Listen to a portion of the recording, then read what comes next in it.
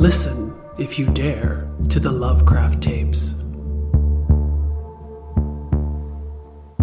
Welcome to the Lovecraft Tapes. I am Jeremy, your keeper of arcane lore, and we play Call of Cthulhu, a horror role-playing game based upon the fantastical fiction of H.P. Lovecraft. Your investigators of the unknown are Brian as Jack Williams. I'm starting to like them apples. Gabe as Roy McDonough. I'm the one who gave him them apples. And Matt as Rocky Whiteside. Well, sucks to suck, I guess. That wasn't apple related.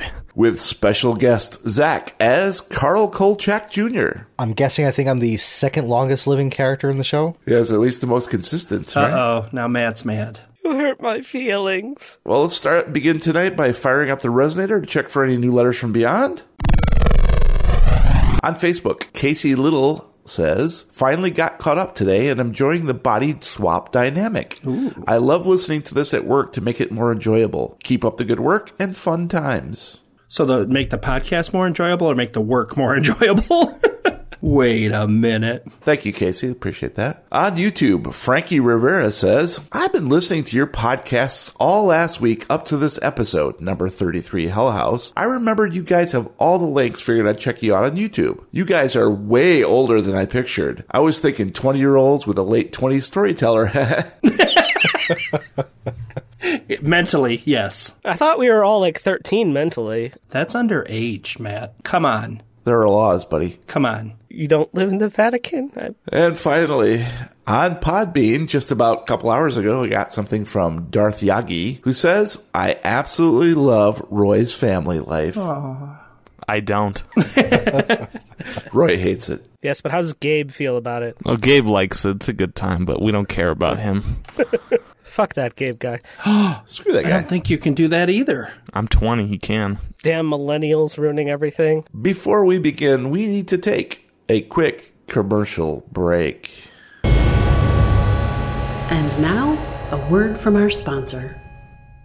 HW Records is proud to present the 500 thread count vocal stylings of legendary crooner Stephen Crumpet, back from a whirlwind world tour with his first studio album in 15 years, featuring some of his most well-known tracks. Tap your feet to the alt-rock rhythm of this chart-topping debut single. Here's a little ditty about Jack and Dan, two grown men who exist in one man. And you won't be able to resist the earwig lyrics of his house party sing-along. Oh, tequila, it keeps me off my feet. More tequila, shots for everyone I meet. Too much tequila, I'm now laying in the street. How did I get here? Who in blazes are you? Have you seen my car keys? Those aren't my underwear. Plus, there won't be a dry eye in the house when you listen to his classic ballad. Sophie, I hope you're okay. Sophie, I'm hoping you'll stay. Sophie, tomorrow's today. Sophie, time travel. Yes, Stephen Crumpet is back, and you can download his new album, Taco Fish and Other Tunes, on all digital platforms this holiday season. Brought to you by the fine fish folk of HW Records in association with Dagon International, a subsidiary of Cthulhu Holdings, LLC. Pre-order now and receive a freshly baked crumpet at no extra charge. And we're back. Matt, get your hand out of your pants. You know, I was interested in it, but I'm just worried that it's not organic, non-GMO, free range. You know, I'm really only into that kind of stuff. That was too hot for TV, which is why it's on some dumb podcast. It was also hot for T-shirt. That's true. Hot for Well, T-shirt. who isn't? Got it made. I'm hot for T-shirt. Some really great T-shirts that you can buy on our new TeePublic store. Yeah, that's true. They have shirts and tees. Stop promoting things. And this is what happens when podcasts are done when everybody's on NyQuil. That's true. Welcome to the NyQuil Craft Tape. Smash that like and subscribe. It's just how I sound. Watch me on Twitch, Ixer. Products and or services such as those make my blood boil. No, literally. You should totally check the ingredients and warnings on the side before using them. Boil. Now, dear investigators, we finish Chapter 9, Leapfrog. Previously on the Lovecraft tapes. The investigators are kind of reunited as the Caldera Branca and Caldera Preta both slam into the shoreline of Horta, wreaking destruction and spilling deadly cargo onto the Azure island of Fael. By some miraculous feat of dexterity, Carl manages to save Jack from being crushed by one of the ships as it flounders in the surf, smashing the jetty upon which they stand. Roy and Rocky watch in horror as the undead hordes battle the local citizenry and their gooey doppelgangers seek them out. The cult leader Cygnus shows up with elite assassins just as the cavalry arrives in the form of carpet-bombing jets and an international naval presence. But will they be too late to save our heroes? You are in a room with walls constructed of concrete blocks and painted eggshell white. Each of you is seated in a heavy, uncomfortable stainless steel chair that has been bolted to the poured concrete floor. Your ankles are fastened to the feet of the chair with iron chains and manacles. The chain extends up to the handcuffs encircling your wrists and then to a stout ring set in a metal table. Your compatriots are seated at the table with you to either side. You are each wearing orange jumpsuits. Across the table is a single empty chair. Behind that is a large mirror that nearly encompasses the far wall. You see your reflections looking back at you almost mockingly. Jack, it is disconcerting to say the least to see yourself in Dan Williams's body. You scratch your nose, shake your head, watch as the blonde-tipped hair sways with every move your reflection makes. To your right is Carl, the bruises on his face already yellowing and his eyes lively. Declan is seated next to him, staring intently as if he can see someone behind the two-way mirror. At the end of your motley crew is, well, you. Only whoever is inside your body hasn't treated it very well. Your face looks as though someone gave it a good whack with a baseball bat, then lit it on fire.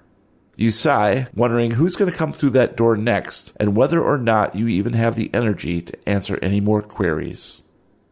Carl, never in a million years would you have guessed that trying to track down a fish cult would lead to getting tangled up in a doomsday plot. Well, okay, maybe it crossed your mind, but all this body swapping stuff? Nope, that came out of the blue, although you pride yourself on keeping cool about it. Must have been all those movies you watched.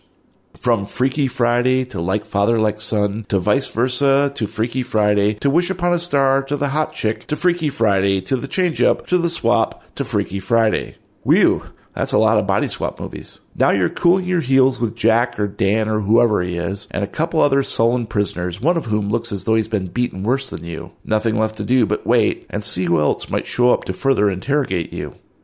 Roy, Declan's body itches, and it smells funny. Not that your body didn't smell funny, but it was a different kind of funny. Your own brand of funny. Plus, it just feels weird to go to the bathroom and have it be someone else's penis in your hand. You wonder if Greta will feel the same way. Nah, no use thinking about that now. There's someone behind that mirror, you just know it. Someone watching, judging. Maybe they knew about all those times you drew your gun at the drop of a hat, shot phones out of people's hands. Maybe not. Maybe they're already aware of which kid you sacrificed in that terrible, terrible game show. And maybe, just maybe, they were watching as you turned tail and ran away from Rocky as he was being eaten alive by Goo Rocky. Ah well, if there's anything you've learned from rooms such as this, someone is bound to be along any minute to ask yet more stupid questions. Rocky, this sucks. Despite the strong painkillers your captors gave you only hours before, the throbbing sensation in your head will not go away. The reflection of your borrowed face is like a nightmare mask of old scars painted with purple bruises and deformed with swollen tissue. But you should see the other guy, you think, and then try not to smile at the joke because that hurts even worse, and it highlights the sunken, burnt appearance of your lips and mouth. At least you can still talk, and that's a small blessing. Though with all the probing this organization has done since you've been here, you're beginning to wish your voice had been left back there on the decimated docks of Horta after all. Almost on cue, the windowless door through which you entered 15 minutes ago opens again. A dark-haired woman, tall and lanky, in her early 30s, strides in and the door seals shut behind her. She does not look at you as she takes her seat at the empty chair, back to the mirror. Instead, she busies with setting out a series of 4 folders side by side, arranging the contents and peering intently at handwritten notes. A badge hangs from the pocket of a stylish black suit, identifying the woman as R.J. LaGrasse. You do not recognize the logo next to her name, which resembles a series of intersecting hexagons encircling the letters DGSA. She clears her throat, fishes a pair of wire-rimmed glasses from her inside jacket pocket, along with a white handkerchief, polishes the lenses, then puts on the spectacles, pushing them up the bridge of her nose with one finger, before donning a half-smile that is meant to be friendly, but looks merely perfunctory. Her eyes are pale blue, uninterested. You get the distinct impression she just wants to dot some I's, cross some T's, and file this away in a cardboard box several stories below a government building, never to see the light of day. First of all, gentlemen, we want to thank you for your cooperation in our efforts to understand the events that took place October 31st in Horta. Each of you has given testimony to one of my team members, but there are conflicting details between your stories, and it is my hope that by bringing you here together in one room this morning, that we can iron out those inconsistencies. That doesn't sound like a good idea. Oh, trust me, it is. Now, if you don't mind, I'd like to start with, well, you, sir. Roy. Shoot your shot. You were on the west side of the docks, away from most of the actions, it seems. What happened over there? Well, I don't know. I was, not talking to the government about what happened when I was there. Mm-hmm. And, I think that's just the best way for me to be not cooperating. I saw you'd already given some statements to some of my team members here, something about cultists, I don't know. That doesn't sound like something I would do. Yes, I understand that you were pretty reluctant to talk to them until they gave you a Baby Ruth candy bar, and then you just kind of spilled your guts. Well, maybe the same treatment could happen here. You don't want to know what Roy would do for a Klondike bar. I just happen to have a Baby Ruth right here, and she pulls one out of her pocket and slides it across the table. Maybe when we're done, we can uncuff you and I'll slam my face onto the Baby Ruth and eat it wrapper and all. And it tastes delicious. All right, so that idiot Rocky got himself caught because he's an idiot. I had this sudden pang where I remembered that time that he pulled my pants down in front of Ruth, which, I had a childhood crush on this girl, Ruth Bernard, and since then every time I hear about Baby Ruth bars, it just brings me back. So there's a little backstory on that for you. And she laughed at me.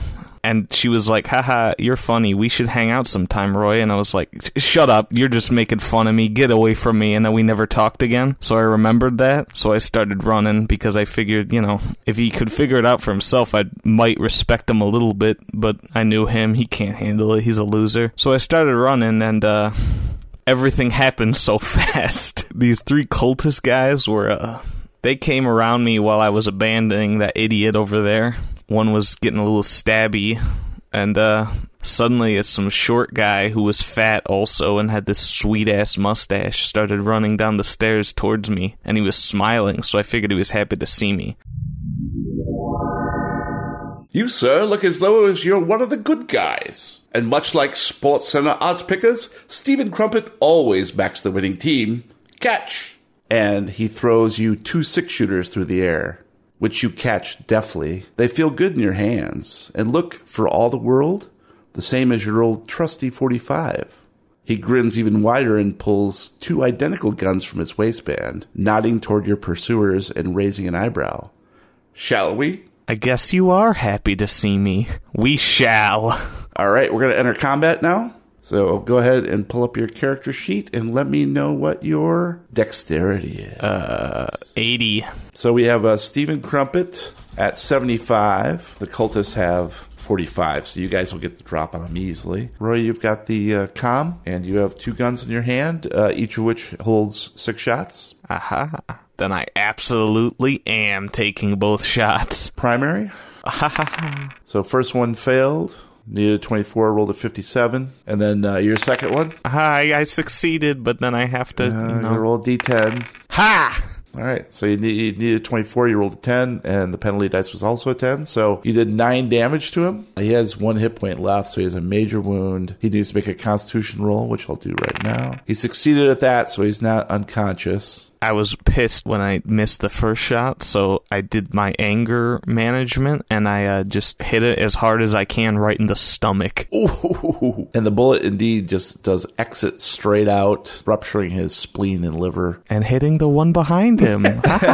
It was that good. So Steven yells, "Ha ha, good shot." Huzzah! Boom. So Steven is also going to, he's inspired by you, so he's going to do the same thing. And he did a 20 and rolled an 82, failed on that. His second shot also went wild, but he's like sort of yelling in triumph, even though his bullets are going haywire. Cygnus is going to perform a somersault, barely alive. He's pretty pissed at you, so he's going to take a stab at you with a machete. Need a 25, roll a 69. Nice, not so nice. Do I get a fight back because he was so close? That's true, yep. Go ahead, and what do you want to do for your fight back? Try and sideswipe him in the head with the butt of the pistol, which would that just be a brawl? Yeah. I need a 36, I got a 53. That's a failure. The assassins are going to do cartwheels over and try to... It's a circus, people attacking us. Yeah, I know. I'm like, what are they going to do? They're assassins. What do you want? Need a 25, roll a 13, so they succeeded. He's going to try to fight back, and he'll do the same thing as you. Need a 25, roll a 92, failed on that. So he's going to take 2 hit points. So actually, Steven is a little woozy here.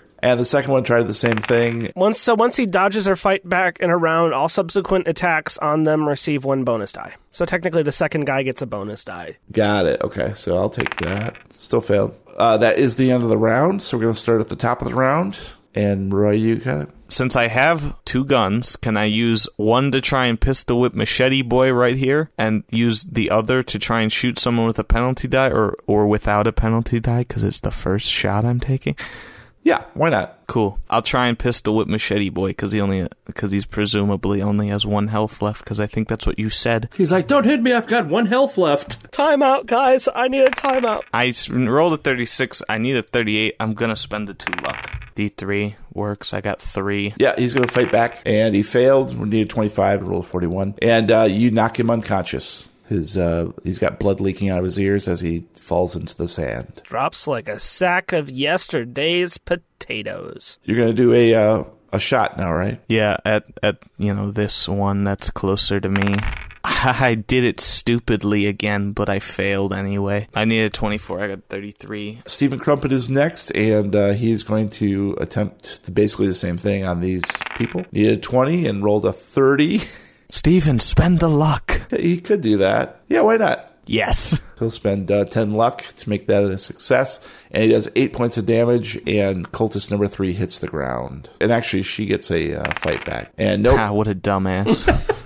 Stephen blows the back of the head off of cultist 3. Ha ha, I'm on fire! But not literally. Fire? Don't talk about fire. Gabe shoots his gun again.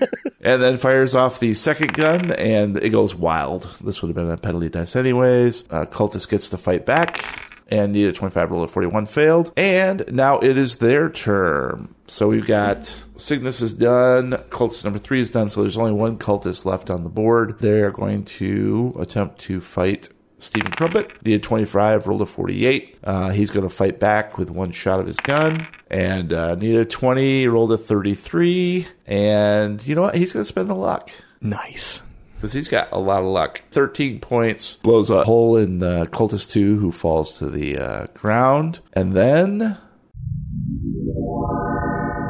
That's a very interesting tale, Mr. Arroyo? Arroyo, is it? Yeah. That's the last time I saw my best friend, Steven. Right. Well, so that's one problem we have with your story. You see, Roy Arroyo looked like this. She selects a photo from one of the folders and slides it toward you. It is you, your body, laid out in a coffin. Special Agent Roy Arroyo of the FBI died weeks ago. You, on the other hand, are clearly alive, but you are also clearly Declan McDonough, arms dealer and wanted man in 6 countries, including the United States. Yeah, but the other 5 are like garbage countries. She selects another photo showcasing Declan talking with shady characters on an airstrip, while several crates marked with radiation symbols are being loaded onto a cargo plane. I can see where you might get confused about your identity, Mr. McDonough. One is a well-respected family man, while the other is a criminal on the run. If I were you, I wouldn't want everybody to know my business either. Only, your confusion seems to be contagious. Which brings me to Rocky. Rocky, she said well-respected. Did you hear that? Rocky, I see here you were injured in a fall overboard from the Caldera Branca, but managed to get ashore before being attacked. What happened after that? Well, I presume that you have filed in triplicate the correct paperwork for me to talk further upon these matters. Let's see, that would be Form C31-B, Mark II, A, D11, 14-AB-3, and the Z6X142-C. Otherwise, it's classified, and I'm not allowed to talk about it any further. Well, yes, you've already signed those papers. They're right here. I don't know if you remember that, but you did it about an hour ago. Maybe it's the damage to your brain, but so why don't you go ahead and tell me what happened? In your own words, of course. In a world where I use my own words. Well, everything just happened so fast. You see, there I was, attempting to climb up the rubble onto the dock, when a less than human version of my own body was attempting to, what I can only describe as suck the life force out of me. And, the next minute, there was a rather short, squat, fairly overweight man with a very large and bushy mustache standing over top of me with the strangest of grins. You, sir, appear to be in dire need of assistance, and Stephen Crumpet never shirks his civic duty. How about you? He kicks the goo monster away and drags Rocky on his feet, slapping a spear gun into his hands. I expect these gooey fishmongers will bleed when skewered. What say you and I test the theory?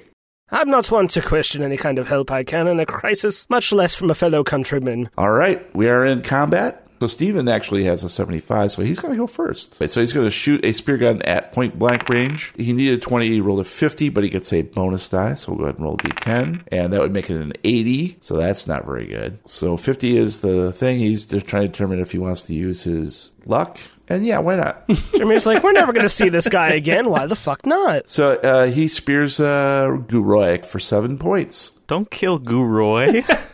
And that, of course, gives him a major wound because it's more than 50% of his thing. So he needs to make a constitution roll. Needed 50, rolled a 96, and he immediately falls unconscious. So it is your turn. I'm going to level the spear gun right in between the eyes of my goo body and say, I know I really hate to break such a beautiful face. I needed a 74. I rolled a 71. That's a success with 4 points of damage. And that is enough to spear him, and he falls backwards into the water, floating away, sinking, dead.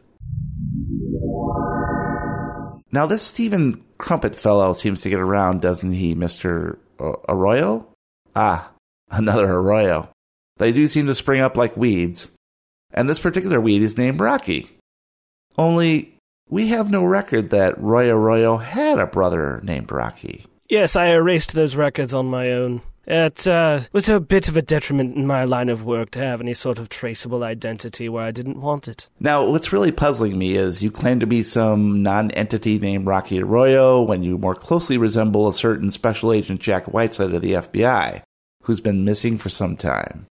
Our facial scan recognition software can't verify this hypothesis 100% accurately, mostly due to the extensive bone structure damage, but I'd lay money on it. And we wouldn't even have bothered to do the comparison if it had been for the claims of this gentleman. Jack, in our notes, I see you claim to have been aboard the Caldera Bronca during the aftermath of the crash and presumably watching the action below. Yeah. What transpired then?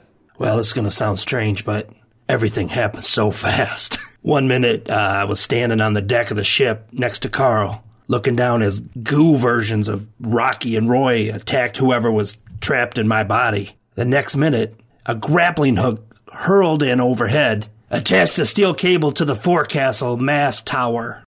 Grinning like a madman, Stephen Crumpet zips through the air from the direction of the rooftops. Permission to come aboard, Jack. He leaps onto the forecastle deck next to you. Hail and well met, Mr. Whiteside. Oh, I forgot to give this to you earlier. He reaches behind and with a fair bit of grunting and show, pulls out a rocket launcher. From his behind? Jesus Christ. Here, never mind the smell. It gets a bit swampy on these islands. I'm sure you understand. Anyway, I'll give you the 15-second tour. This is your standard issue BFG. Point and shoot for the most part. Watch out for the kick. I've gone to the trouble of preloading 2 anti-tank warheads, so try to keep your aim steady, right? There'll be no third chance to take down the big D.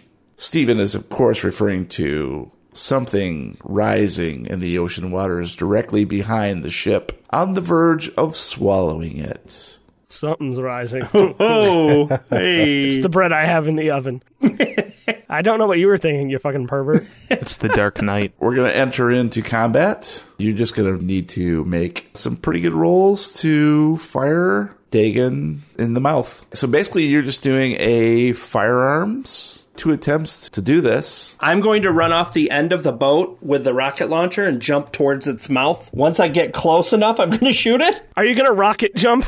As Crumpet explains to me what I have to do with this weapon that he handed me, I turn around and I look and I almost crap my pants. Because behind you is a monstrous, amphibious, scale-covered monstrosity that is easily twice the size of the ship. Right now you can just see the top half of its head as its elongated body is hurtling towards the shoreline. And you can see that the maw, filled with many sharp pointy teeth, look at the bones, is widening, and you can just see like the seaweed and the ocean water dripping as it slowly rises. A whale falls out of its mouth. I told you guys it was the deep ones. I am going to drop to one knee and put the rocket launcher up on my shoulder and aim down the sight, and I take my shot at its open maw. I needed a 25. I rolled a 96. Aiming gives you a bonus die. That's true. Go ahead and roll a d10. I got a 9. So a 96 or a 96? I'd say a 69. Haha, nice. So your aim is very off. The anti-personnel device rushes out of the barrel of the BFG and goes wild. It sort of spins out of control and hits the bridge tower of the ship and just explodes in shards of metal and glass. I look out towards the destruction, say, there, now I've got a clean shot. A little bit to the left. It pulls to the right, evidently. And you feel the boat tipping as Dagon begins to swallow the back half of it. And the boat is tipping up towards, so that you would start sliding along the deck towards the mouth. Nice deck. You've got one shot left. I'm going to take aim for the closest eyeball that I can see of the 6 that he has. I'm going to aim even better. Can we give him bardic inspiration? And I'm going to fire the rocket at his eyeball and fail miserably. I need a 25. I rolled a 69. Nice. Let me roll that bonus die, shall I? Sure. Since I aimed a 10. It's a 0. Nice. So I got a 9. This time I felt a little more prepared as the rocket leaves the launcher, but it still knocked me onto my back flat. So I scramble quickly to get up to see if I made contact. And the missile enters the first eye into the creature's skull cavity and explodes into a green mist. Right. Fish cults and elder gods. I don't mind telling you, Jack, that sounds like something out of Lovecraft. What next? Does the Necronomicon pop up in this tale of yours? Not this time. While I applaud the heroic efforts of you and, again, the ubiquitous Stephen Crumpet, I find all of this hard to swallow. Isn't it more likely that you, Dan Williams, went off the deep end when your fiancée Samantha Blaine went missing? Or is she actually missing, Mr. Williams? What do you suppose we'd find if we went digging around the grounds of Blaine Manor? Historical satellite photos show an old well on the property, which is strangely no longer standing. Just rubble now. If we dug deep enough on that site, would we find her body, Mr. Williams? No, that sounds like a piece of fiction from a 2-bit things that go bump in the night writer like Carl. Your version of what happened in Horta is quite a story, Mr. Kolchak. Bit fantastical, but then I've read some of your previous work, and your father's too, of course. It says here that you were on deck with Jack when, quote, all hell broke loose. What happened after that? Well, everything really happened too fast. 1 minute, I was standing on the deck of the ship next to Jack, but looking back at the constables vainly fighting off the hordes of undead streaming from the other ship. The next minute, I heard the sound of feet pattering up behind me. I, of course, heroically turned to face this new enemy because that's what I do as a reporter. But instead of, the vast enemies that we've been fighting across the entire island, it was actually my old friend Stephen Crumpet on the port side, throwing down a ladder over the edge and grinning like a madman. The scene's nearly finished, Carl. Stephen nods toward the policemen who are clearly losing the battle. But I reckon they could use a hand from 2 understudies in the wings. Fancy saving the world? If I must. He clambers down the rope, then runs up the fallen beacon tower onto the other ship. Parkour. And he sort of waves you to follow. I follow him. I've already run up this thing once, with the 2 ships crashing, so this should be a piece of cake. Roll for parkour. So yeah, you clamber down the rope ladder and easily go up the fallen beacon tower, and you find yourself on the deck of that darker version of the ship. Steven, what are we really doing here? Well, I said it. We're saving the world, but I can't do it alone. Don't worry. I have a secret weapon. Follow me. And immediately darts towards a staircase leading down into the ship. I definitely follow him with my camera at the ready. So he leads you into a nightmare version of the ship that you had just clambered up into, even though it was in ruins. The other ship was in much better condition. This appears to be the same sort of mirror image of that, but everything is rotted and rusted. There's water in the hallways, hatches which have been torn off the hinges, hanging at askew angles. You see nightmare scenarios within each of these cabins. You see blood streaked on the walls, strange messages scrawled on the ceilings. If only you had a blacklight. And before too long, Stephen comes to a set of double doors that are open, and inside you see what is clearly some sort of hospital room. At the far end of it is a wall that is a mirror, and around this mirror are strange alien symbols glowing. You don't recognize the language as anything of this earth. I do immediately snap a picture, and actually anything that felt disturbing, I actually looked at more through the camera because it separates me from whatever I'm looking at. And as the two of you approach a little bit closer, just within 30 feet of the mirror, you see the symbols begin to glow with much more intensity. I double dog dare you to touch it. And the mirror begins sort of pulsing with this strange energy. You can feel it in your bones just sort of vibrating. What the hell is going on here? This shit's real? Oh, it's quite real, my boy. But don't worry, I have a little gift from Roy. He's a nice enough bloke. And he reaches inside his pocket and pulls out a vial, a little glass stoppered bottle that has the same alien etchings all around it, and which are also pulsing with a strange energy and light. The vial doesn't look similar to the ones that we replaced, does it? It does. It looks exactly the same. And he takes your hand and slaps it into your palm. I hold it and just kind of look at it like, what am I supposed to do with this? There's nothing to it. Wind up and bowl your best. Just throw it as hard as you can, capiche? We were told not to do something with this. Are you sure this is really going to work? Trust me, my boy. And good luck. I'd have a go, but, I'm not really here. And with that, Stephen Crumpet dissipates into a wisp of dust motes, and you're standing alone in the surgical room. Ruh-roh. I look down at the vial. I look at where Stephen was. I look at the arch and look at the glowing symbols. At least 2 of those 3 things are still here. So I toss it into the plane. At the moment the vial touches the mirror, it shatters. You know what, Carl? Of all these accounts, yours is the most believable. Except for the Stephen Crumpet thing, of course. No one's going to buy that he was able to help each of you in different ways at the same time. But no body swapping?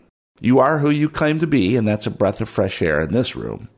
Do I look like somebody that would just make up things? Of course I have proof. I'm sure you have my camera still. Look, I don't blame you for wanting a piece of the glory here. It's true that the supposed zombies all disappeared simultaneously. There's security footage to back that up, although our experts are still combing the footage for potential doctoring of the digital files. And yes, several of the residents on the island reported injuries that would correlate to an attack of some kind. There's no way to prove what you say happened in that ship's hospital, but fine. So you saved the world. Good for you. It'll make for a great think piece back home. No one will believe it. Your reputation precedes you, and I wish you luck overcoming that. I'm just going to say, I'm so trustworthy. People will believe this story because my editor believed my story and got you here a little bit faster. Well, it wasn't exactly Tony. That's his name, right? Tony Vincenzo? No, it was a little certain phone call that was made from Stephen Crumpet's apartment. You're welcome. And as she's saying this, LaGrasse puts away the photos and notes inside the plain manila folders. She looks neither satisfied nor angry as she stands up and presses a button on a device at her hip. A moment later, 2 armed guards enter. They approach Carl and unlock his restraints. Since we've wrapped up the story, maybe a coffee or a drink? Say your goodbyes now, Mr. Kolchak. Your transport is waiting to take you back home, and I highly doubt you'll be seeing these fine gentlemen or myself again anytime soon. Well, Jack, you were actually a good friend. I'm glad to have met you. You don't disappear. Your name will be popping up out there. I will be keeping an eye out. Those 2, I'm assuming they're your friends, but you have interesting friends. Tell our story. Who exactly is this? Why are we trusting this guy we don't even know? We're not. We're going to be locked up for life. What do we care? But the story will get out there. The truth is out there. You can't stop the press. I want to believe. But yeah, I will go with the guards, and as long as I'm on a plane back to civilization, I'm kind of happy. LaGrasse watches as the 2 guards escort Carl away, then closes the door again. Without a word, she returns to her seat and stares at the 3 of you with unexpected intensity. I hope you don't mind the ruse. It was for Mr. Kolchak's benefit. Can't have a writer of his caliber getting too close to the truth now, can we? She turns slowly to look over her shoulder at the mirror. Behind the 2-way glass, a soft emerald glow illuminates another room beyond. 2 figures stand, watching, the familiar outlines of their bodies at once comforting and unsettling. To the left is Assistant Director Akeley, his strange, waxen face alien and impassive. Next to him is the corpse of Roy Arroyo. Dead flesh tinged bluish-gray, glassy eyes unblinking, mouth stitched closed. As you watch in horror, the reanimated body reaches up with a pair of surgical scissors and proceeds to snip the catgut that binds its lips together. Its mouth opens wide, and you hear the crack of stiffened tendon as white cotton balls spill from the freshly opened aperture. With some effort, the throat muscles contract, and you hear a ghastly whisper. "Aye, sir." LaGrasse turns back to you with a self-satisfied grin. "Welcome to Delta Green, gentlemen." And that's what we'll call it. Why does Declan get a much handsomer body than I do? It's all dead and decayed. Now's my only chance I'll ever have to make out with myself. The rabbit hole just keeps on going. Follow the rabbit. I don't even know where to start or where to finish. I'm gonna beat the crap out of Declan to steal my body back. You're going to beat the crap out of yourself? I already beat the crap out of Jack, so... If I can beat the crap out of myself, am I weak or am I strong? Well, as Roy McDonough, you're pretty strong. Does that mean that Declan is Declan Arroyo? That's not even possible. We need to change his name. It's Recklin Arroyo. Rectum Arroyo. Damn near killed him. All right, guys. Well, let's hop into some hashtag recommendos. Please roll D1 Hondo. We start off with Matt, then Gabe, then me, then Brian, and Zach. So start us off, Matt. So for the final recommendo of this chapter, I have something very fun, very unique, and very much worth your time. It's an indie game called Untitled Goose Game by House Studios. So Untitled Goose Game it's kind of like a slapstick stealth sandbox game where you get to play a goose that has been unleashed on an unsuspecting little village. And the game is, I guess you could call it kind of part puzzle game too. So you get introduced to a small area and they give you a list of things you have to do in that area, which can include stealing things from people, ruining people's stuff. Could have to, scare people. You can have to, hide things from them. And the whole game is just a series of to-do lists and puzzles in small areas, all centered around the fact that you are a goose and you just get to be a complete and total ass to everybody. And it is fucking hilarious and so much fun. Like, there's one of the areas, one of your tasks is scaring a kid into the point where he locks himself into a phone booth. So you kind of have to run at this kid and at the same time, honk at him. You have a dedicated honk button, by the way, which is something unto itself. So you run at this kid, flapping your wings and honking until you can herd him into a telephone booth where he immediately locks himself inside and calls I'm assuming one of his parents who is working next door in an electronic shop. So he comes out to chase you away. at which point you can go into that shop and mess with all the TVs, and you hit a button and it turns on a camera, and all of a sudden your goose is all over all these TVs inside this electronic shop. It's amazing, and it's so much fun to just be able to run around and be a total ass to everybody, and you get to screw with them, and it is something else. And it's only $15, and it is somewhat of a short game, but it is totally worth every single one of those $15 I spent on it. If you like being an ass, Untitled Goose Game. Gabe, you're next. I'm going to recommend another board game because, I don't know. It's called Orleans, or as some board game guy tried to tell me, it's called Orleans, but it's like New Orleans, but you take the new out, and it's Orleans. It's like a French village sim as a board game. Your goal is to have more resources than the other person, but there's no direct competition going on while you're playing. Everything you're doing is going on at the same time, where you're trying to build churches, and you have these workers that you assign to different jobs at every round. And as they're assigned to that job, you build churches, and that can give you more resources, and you can assign them to the wagon, go to different trading outposts. So out along the road, you pick up new materials like wheat and food and stuff. And basically, your goal is over, I think it's 9 rounds, to do the most building, get the most workers, the most resources, and the most knowledge. So at the end, you add them all up and compare what the other people are doing, and whoever has the most, it wins. And there's like different amounts that everything's worth. So there's some things you should prioritize over other things, and it's just a lot of fun. And I will say, it says 2 to 4 players. I've played it alone, and it's just as fun alone. I mean, the only difference is you're trying to beat your own scores versus the other people. So that's Orleans. It's a lot of fun. It takes a lot of time, so it might not be for everyone. It takes about an hour and a half to play, but if you have the time, it's a lot of fun, even just to play with people and try and like best their strategies. Nice. Thank you, Gabe. We'll check that out. All right. My recommendo for tonight is a movie called One Cut of the Dead. From 2017 and from Japan. Writer, director, editor Shinichiro Ueda, starring Takayuki Hamatsu, Yuzuki Akiyama, Kazuaki Nagaya, Harumi Shuham, and Mao. The first 30 minutes of this movie is a zombie story of sorts, all shot in one continuous take. At first, it seems like it's just a low-budget indie shocker, but then we jump back in time to 1 month before the production. What unfolds is a hilarious and heartfelt traditional narrative about the ragtag cast and crew who are tasked with shooting an impossible script. I won't spoil any of the fun twists, but I will say that this is a must-see for anyone who loves film and filmmaking, and I urge you to go in blind without reading any in-depth reviews. I did, and like many non-Hollywood indie films, this one traverses different genres without fear, and it surprised me to laughter and tears.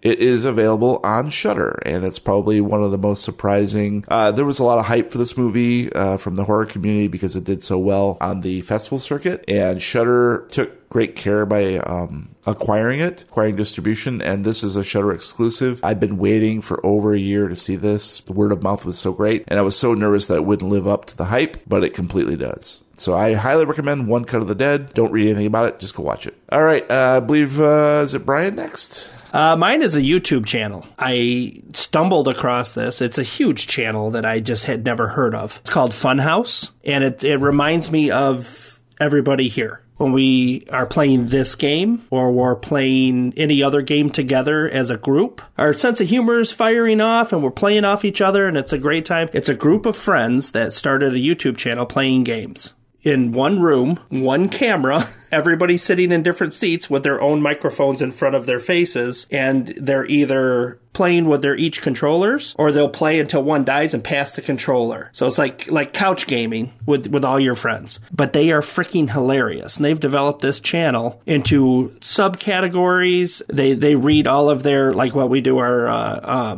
feedback and reviews. They go on and they do that, all reading it on YouTube Live, and their reactions are priceless, and they don't cut out anything. So I don't know how they get sponsors, to be honest with you, because they talk about everything. Definitely check it out. It's Funhouse. They're really funny. They cover all types of games. The one I'm hooked on now, the sub channel I'm hooked on now, is it's called Demo Disc. They take an old game. They have a file cabinet just full of discs from like Windows 98, and they'll pull a disc out, and whatever it is, they'll try to run it in their computer, and if they can, they will play that game until they get sick of it. And then they'll switch to another game. It's a great time. Funhouse on YouTube. They've got like 9 million episodes, so check them out. Will do. And finally, Zach, you get the last word, buddy. As my recommendo, I'm going to give recommend to why I couldn't play last weekend. Went to Mr. Science Theater 3000 live. The current tour is the Great Cheesy Movie Circus Tour. I had the pleasure of watching No Retreat, No Surrender, which is Van Damme's first movie, and it was absolutely horrible. And he's not the main actor in it either, so it was just a horrible movie. But it was awesome.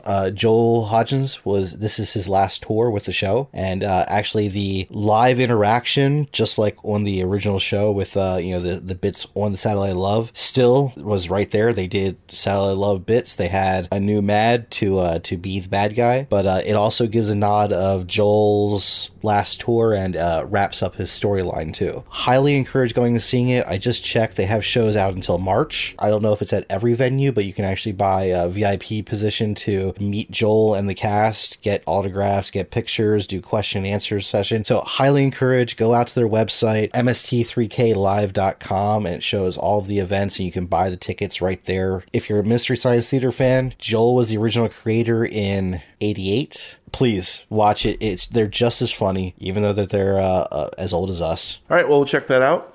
But guys, unfortunately, that's going to be it for this episode and this chapter of the Lovecraft Tapes. Thank you for listening. Please subscribe on Apple Podcasts, Google Music, Podbean, Spotify, Stitcher, or anywhere you download regular podcasts. If you like what you hear, please leave Brian a review. Meanwhile, you can find us at thelovecrafttapes.com with links to our hashtag recommendos and social media channels, including Facebook, Reddit, YouTube, and our Discord server where you can chat with us in real time, as well as our new TeePublic store. Yeah, baby. You can find me on Twitter at LovecraftTapes.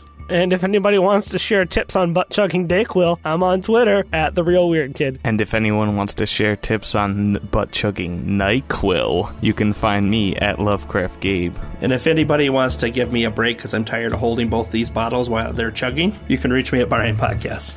You can't reach me anywhere, but I want to just say thank you guys for giving me this opportunity. It's been a hell of a fun time. Thank you for whoever listens that we didn't get any, I'm assuming we didn't get any hate mail. Well, appreciate that. Appreciate everything, guys. It's been a lot of fun. Well, until next time, roll for crumpets. The Lovecraft Tapes podcast is copyright 2019. For more information and sponsorship opportunities, please send email to podcast@thelovecrafttapes.com. Support the Lovecraft Tapes podcast and get access to exclusive content and rewards at patreon.com/lovecrafttapes. Waiter, check, please. I just wanted to thank Zach for this season. This has been great. Awesome. You guys are awesome. This will be your last official appearance of Carl Jr. Which I'm going to cry. It's the end of Carl Jr., but it's just the beginning for Hardy. Well, I just butt-chugged half a bottle of Dayquil, so we'll see how that goes. How do you keep it in there? I ate a carrot today. I recommend honey and carrots in every orifice. Honeyed carrots. Just dripping with a thick goo. You gotta put a whole jar on each carrot or else it doesn't work. I tried to get high on life and that didn't work, so now I'm just using glue. It never works, dude. In a world where Matt has no voice. Matt has no underpants. But you've got overpants, and that's weird. Wait, I thought it was actually a rule not to wear any pants. In a world where nobody wears pants. The government has gone too far. They banned pants? A horror role-playing game based upon the... I'll take 2. There's the cold medicine kicking in. Like to buy a vowel? So, Zach. Hey, what's up? Do you have any commercials this week? Let me tell you about an instant offer. I found a website that'll actually sell commercials when you're not prepared to do a commercial. Oh, really? Let me type that in. It's called commercialswhenyournotprepared.com. .org.edu? Well, only when you're doing it on, AOL. Oh, yes, yeah. I've got You got what? Nothing. Oh. So what else about this? That they give you you just plug in like a topic and it gives you a commercial, or No topics. They tell you what they want you to sell. So anything from basically, well, they do have categories. So anything that you want to buy, it's typically anything that you're going to put in your mouth, whether it be butter, roots, flex tape. You know, it knows you. So yeah, the great site. So anytime you need to do a commercial spot but don't have a commercial ready, you should be able to go there. Well, I'll take 2. It's either 1 or 3, not 2. God damn it! How much is it for 3? Your soul or your best friend's soul. I'll take 6 then. Wait, how many friends do I have? None. So 3. You do have a disturbing amount of things that you like to put in your mouth. Just saying. But these commercials will find anything and give them to you that go towards that topic. Oh, that sounds great. I love the gag orders. Ball gags come in like a dozen at a time. You can't do it with just one. Baker's dozen. So 18? I'm not good with numbers. They call it a pegger's dozen. As the Caldera Branca and the Caldera Preta both slam into shoreline of Horta. 2 boats, 1 dock, am I right, boys? In a world where we constantly have technical difficulties. Have you ever had a hard time coming up with a commercial? Well, there's a website for you. Have you ever had a hard time stalling when somebody gets disconnected? Well, there's a website for you. Excuse me? Someone's small penis is going off in the background. We apologize.